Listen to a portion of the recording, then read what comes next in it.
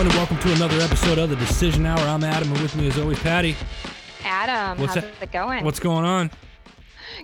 Oh, man. You know, it's really early in California right now. It's very early. That's where our guest is from. So I'm super excited to finally talk to him on the show. We've been wanting to get him on for a while, and he's just like, where's Waldo? You know, like, where's Scott Huesing?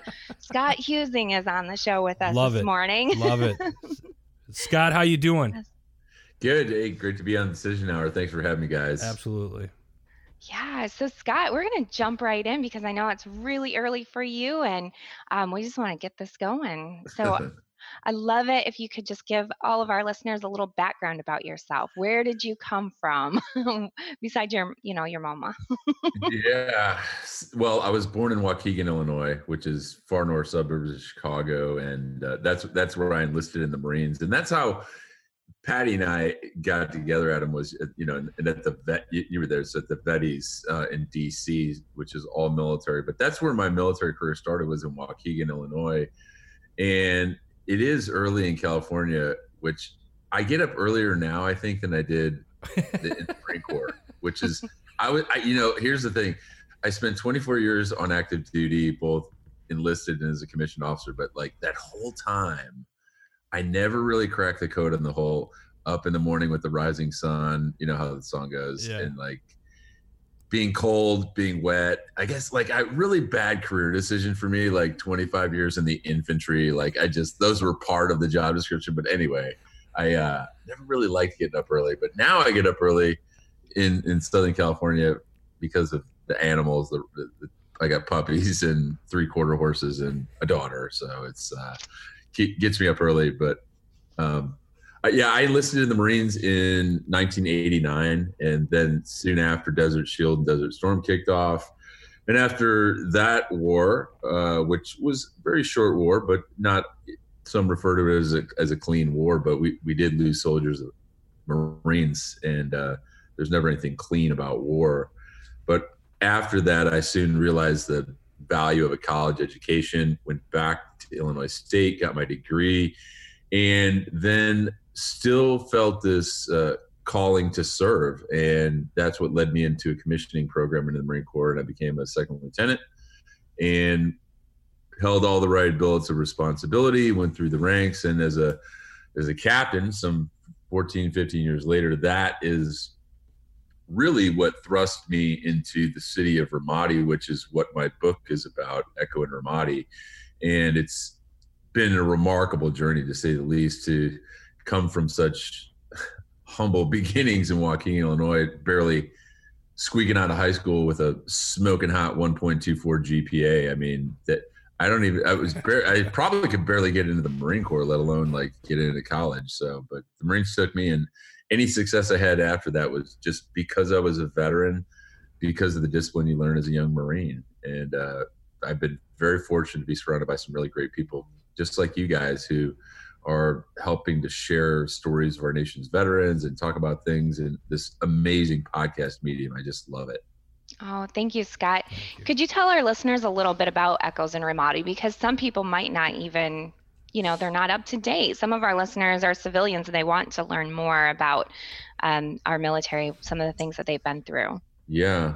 So Echo in Ramadi is based off of my company, Echo Battalion, 2nd Battalion, 4th Marines, as we fought in Ramadi, Iraq in 2006 and 2007 during the surge that President George W. Bush ordered and General Abizaid. That's when we thrust an additional 30,000 troops into Al-Anbar province to really squash the insurgency, to really hammer down on those pockets of resistance we could not control. It became this giant game of whack-a-mole. From city to city, they'd pop up here and there, and then the surge allowed us to really hammer down and apply that pressure we needed to be effective to quell the insurgency.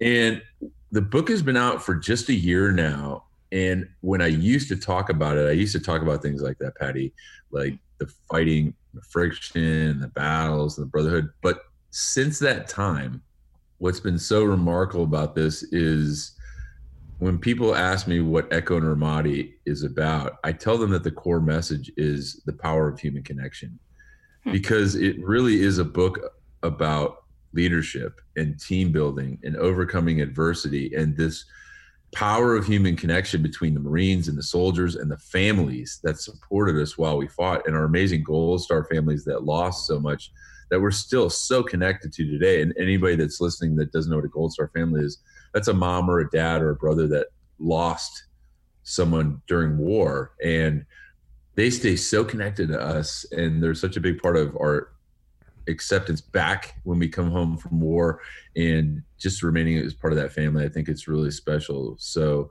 that's really what the book has become. And besides being a bestseller, it's just been it's been amazing to hear so many cool stories from total strangers who know nothing about the military to veterans to active duty service members. And when you get a message like that on social media, or you get an email from my website, one great one I shared was it was from a female reader, which is great because I love it that women read my book and they're like, oh, it's not just a war story. It's, even though the cover of it has this badass Marine, like he's going to kick your door in. She read it. The email started off, I've been anti-military my whole life. And I'm scrolling down thinking, oh man, this is going to be a good one. And then I scrolled down a couple more and she says, until I read your book. Wow. And it wasn't until then I really understood the truest meanings of the words service and sacrifice and what our young men and women do every single day. And I was like, boom. Wow.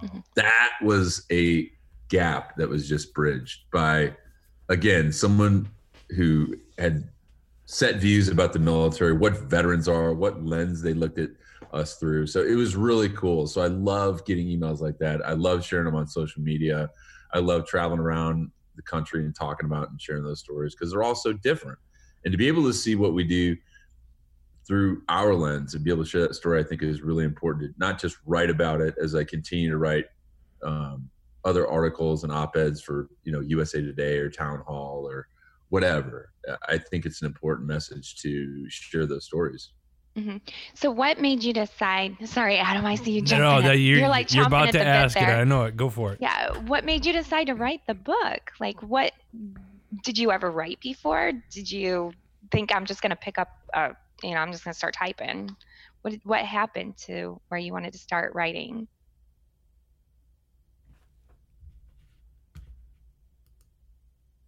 Well, all right, Scott. So what was it that made you decide that you wanted to write a book? Have you written, did you write anything before your book, or just one day you just decided to start typing out a book? Well, that's a great question. I never wrote the book Echo and Ramadi to have some sort of catharsis or just sit here in my studio and just kind of purge. It was really an important story because I didn't want the Second Battle of Ramadi to fall under the shadows of all these other great battles like Fallujah, Baghdad, Kandahar, all of these other significant battles. And what's interesting is when I wrote the book and I went through the whole process of finding an agent, and that's how it works. Any veteran or any entrepreneur, any aspiring writer that's listening to this podcast, let me tell you how it's done for a guy that graduated high school with a 1.24 GPA and graduated and being a Marine.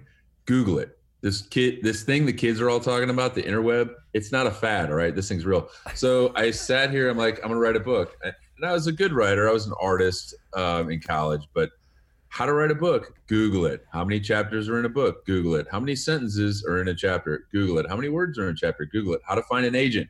Google it. All the information is out there, but you have to have a process. It's a job. You have to be disciplined to write. You have to have a good story. You have to know about what you're writing, which I think is easy for me because this was my story, and I did over 100 interviews with the Marines and soldiers and families that shared with me. So that made it really cool. And I locked myself in my office for about a year, and then it all came together. And ultimately, at that point, I figured, well, it's time to find an agent. It's time to find a freelance editor. And then I invested in myself. And a lot of people need to understand that if you really want to sell your story and not just drop a PDF on Amazon and self-publish, that's kind of what it takes to be in the mainstream publishing world. And I've been really lucky to, I found a great agent. He sold my book like a month after he got it to Regnery, and it's been great. We're in our second printing now. Third printing for Echo and Ramadi goes in October. It'll be out in paperback, so it's been really cool, and it's on Audible. And I've met the guy that read my book is a New York City actor, so we got together when I was in New York at Sebastian Junger's club last year, and he goes, "You're the first author I've ever met and had dinner with face to face." I'm like, no. I think like I would like if I did that for a job for Audible, like I'd want to meet Patty. Oh, Patty, you're the one that wrote, the Decision Hour podcast. Ah. Yeah. So, wow. Yeah, I'm just looking at your reviews right now, and you're the top 10 military books of 2018. We're only a little bit into 2019. I'm sure you're going to make that too. But you're like Scott said, he is everywhere. I mean, you're on audio, you can pick up his book on Google Play Books, Apple Books. I mean, everywhere. Barnes and Noble. Google his book. Use the interwebs, as Scott says. Yeah. What's the very best way to get your book? Like, how would you prefer people to either download or buy your book? Just go to Amazon, whatever you like. Hardcover, Audible, Kindle. They do sell hardcover. Barnes and Noble carries it. Costco carries it. But just, one of the things that I like to challenge people is they're not just getting a great story. And this isn't gratuitous marketing for my book, because I wrote this book for my Marines, and the success that's come after it has just been phenomenal to share that. But I also donate a portion of the proceeds to SaveTheBrave.org, which I'm the executive director of. And if you look on the back flap of my book, you'll see Save the Brave logo there. And that was non-negotiable with me, with my publisher. I go, my charity will be in the book. People will know that I donate a portion of the proceeds, because we are a certified nonprofit at SaveTheBrave.org that helps veterans who are dealing with post-traumatic stress. And it is a 100% nonprofit. What does that mean? None of us take a single dime for the hundreds of hours we put in every year. We don't take a dime. It all goes to programs, whether it's offshore fishing at the Channel Islands in California, or going up to Mammoth and Big Bear. We connect guys, these veterans, in a safe space so they can talk, not war stories, but just talk and heal in a safe environment. And that's what we love to do. That's what I love to do. And by buying a copy of the book, you may not want to help veterans, but you are, because I'm donating a portion of the proceeds to help these guys and help build programs as the executive director. It's been just awesome to give back. And at the beginning and every day, like I said, it's all about taking care of veterans in one way, shape, or form, whether it's sharing my story, talking, doing stuff with Save the Brave. I'm the president of this 2-4 association, which is about 300 Vietnam vets. I'm the senior cat herder for those guys, and we've got a bunch of young guys, and really, really storied organizations that I'm humbled, just humbled to be a part of, because I never thought I'd be in a position like this. But I oftentimes don't even stop and think, you put a lot of work in. And I think people that are successful, you don't stop and take time to say, man, I really have been working a lot. And it does take travel, and does take showing up, flying across the country, going to the vetties, and then you meet the Patty Catners of the world. It's like, it's great. So. Mm-hmm. Yeah, what's amazing is I was just thinking the same thing. It's always great to connect with people at these different events, and to be able to connect with you while we were there. I just felt like, wow, he's really inspiring. I want to get to know him more, and I want to know more about his book. But the funny thing is, I didn't even know you had an organization until right now. So having those in-person relationships are really important, I think, and getting to know other people and not just taking things off of the surface, because I'll have my friends have talked about you. Boone Cutler has talked about you several times, and how awesome you are, and he loves your book, and he loves what you're doing. And I thought, oh yeah, I'll have to check him out. I want to, see what Scott's about. But to really just sit down and take time to talk with us and to share a little bit about you, Scott, I'm so appreciative. And I just looked at your website for your organization. It is so cool. All that fishing, and I noticed you're doing golf, and just that's amazing. That's really awesome.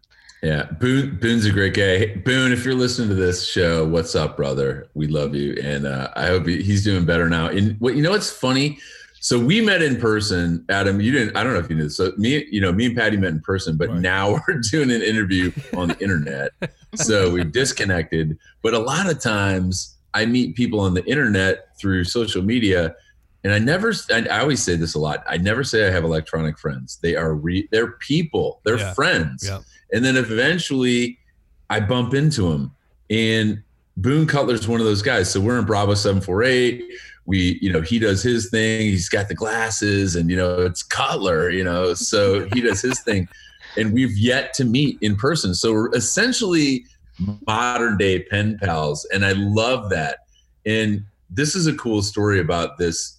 Again, this power of human connection and this capacity to like share these stories is so cool. 2 days ago, I was in San Diego at the Customs Immigration Service. On my video, one of my Iraqi interpreters and good friends of mine, Johnny Walker, who wrote Codename Johnny Walker with Jim DeFelice, he got sworn in as an American citizen. I don't know if you guys saw that video. Oh, nice. I did. So it was me and Pete Turner from the Break It Down Show podcast and like this boatload of Navy SEALs that Johnny used to fight with in Ramadi. And this Army veteran, she's a female Army veteran.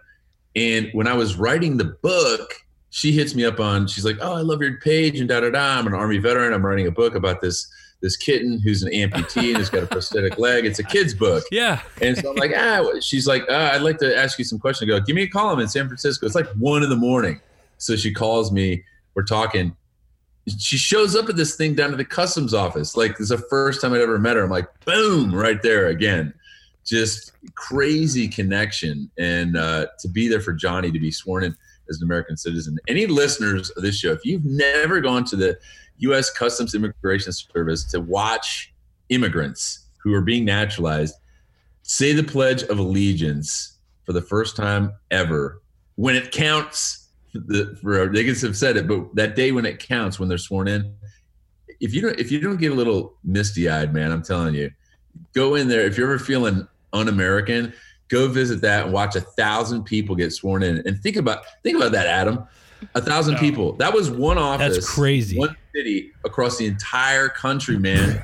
So you talk about border issues or security, whatever side of the aisle you want to flop on. I don't talk politics much, but there are tens of thousands of people doing this. Yeah. It's amazing.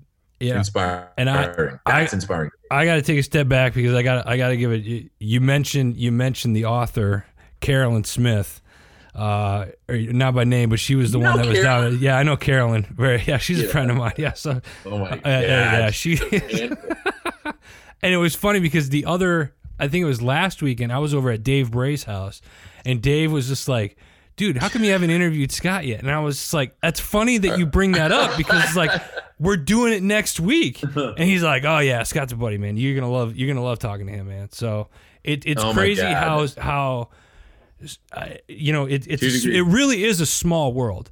You know what I mean? And you mentioned Boone. Like, I've known Boone since 2011, 2012 timeframe. I met him at SHOT Show one year, and we've hit it off. And I love that guy to death. And it's so funny. And I know for a fact you and I will eventually shake hands somewhere on the road soon. And I'll be honest with you, I'm looking forward to it. I love the book. I really love the fact that it's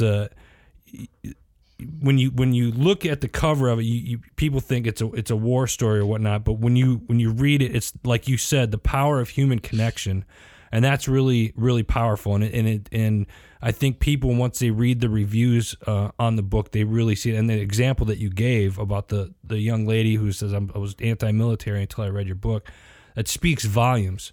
And I think people need more education on that. So my hat's off to you, man. Thank you for what you're doing. Yeah. The other interesting thing about the writing process and even the title of the book, Echo and Ramadi, I went to the mat with my publisher. They're like, yeah, no one's going to know what Echo in Ramadi. They don't know that word. And I was really adamant about that. Not because I fell in love with my plan. As a commander, you're told never fall in love with your first plan because it could go, down the tubes instantly.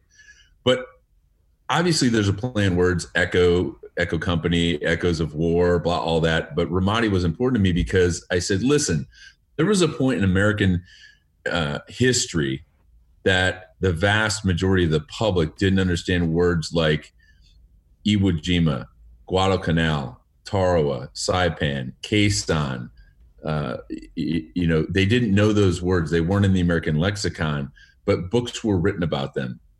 These are significant periods of our military history, of what we fought for to maintain our freedom. And I'm not Dave Brayer Boone Cutler. Like, I don't wave the flag and sing great songs about them. Those guys are so awesome. But I really am a firm believer that we fight for this country for over 250 years now, and this war in and of itself has become so mainstream. I look now, and as I just came from DC, and you guys and Patty's out there, I had a chance to go down. I ran down to the Iwo Jima War Memorial in Arlington, and it struck me because the thing was just refinished. It's the big thing, with the guys raising the flag, for the listeners who don't know, right by Arlington Cemetery, and it's really cool. And the names of all those battles I just talked about are etched in stone. But these wars that we fought, it just says Iraq, Afghanistan.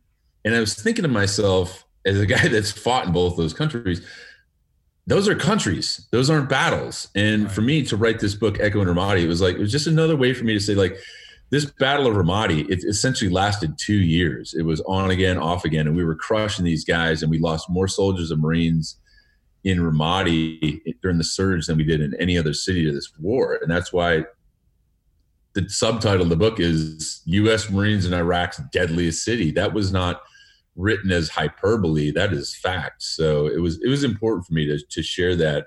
But not just the fighting. It was really about the people and their stories that really pulled this all together. And I'm so grateful for everybody that contributed, because as a guy that gets paid to talk, when I do finally shut up and listen to people, the stories that pour out are just so cool. Well, you know what I want to do? I want to buy one of your books and give it away. Would you autograph it for our listeners to try to enter to win that?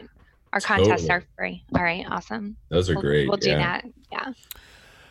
Guys, we're coming up on time, but Scott, we got one more question for you. It's a question we ask everybody, and I'm really looking forward to your answer on this one. So you're on a show called The Decision Hour, and the question that we always ask, and we're about to ask you, is name a time in your life where your feet were on the line and you had to make that decision.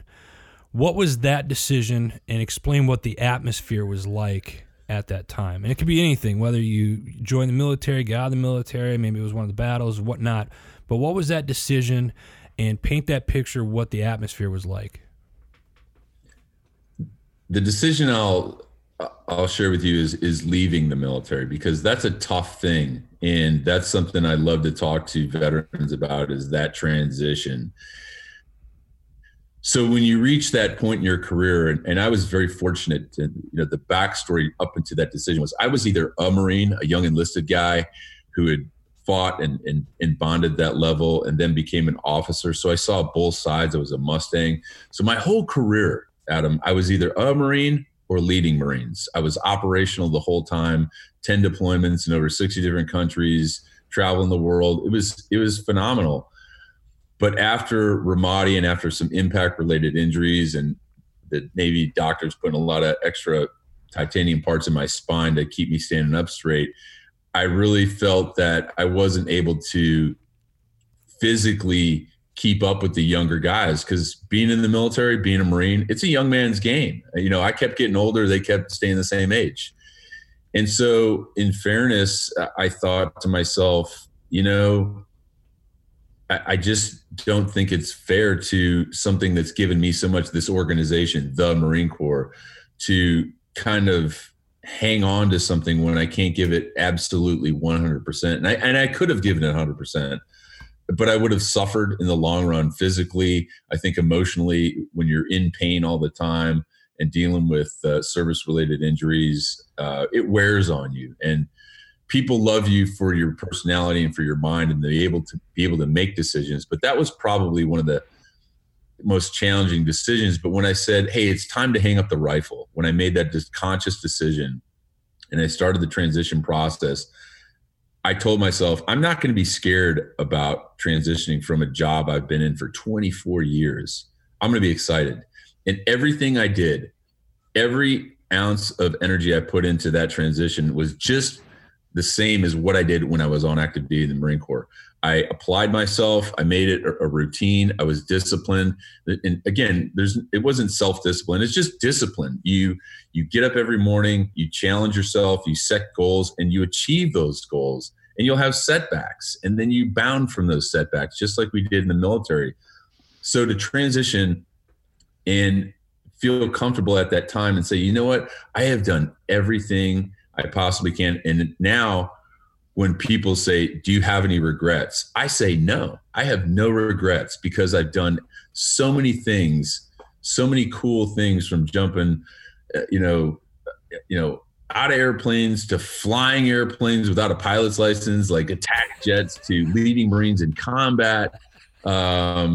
It's just been a really great career. And it's not the things and stuff I did, but the people that I was surrounded by that really made it such a wonderful experience. So to make that decision to transition and now still stay so connected to veterans and our active duty component with what I do now is just probably one of the best decisions I ever did. That and joining the Marine Corps. That's awesome. Patty? Yes, that is awesome. So everybody listening, I really encourage you to go to echoinramadi.com. Check out Scott's book. Check out Save the Brave. I'm really impressed that it's 100% volunteer team. That is super important to me. So Scott, thank you so much for being on the show. I look forward to giving away one of your autographed books on our Decision Hour page, and we'll talk with you more about that after the show. Thank you. Thanks, Scott. Appreciate you. Yeah, thank you. Yeah, thank you guys, and to all the listeners, thank you for listening and tuning into Decision Hour. It's been my privilege. Hey, folks, that's all the time we have. Big shout out to Scott for being on the show today. One last thing, we're going to have Scott's information on all of our social media channels, as well as our home network, Heroes Media Group. Make sure you go over there, check out Heroes Media Group by going to www.heroesmediagroup.com.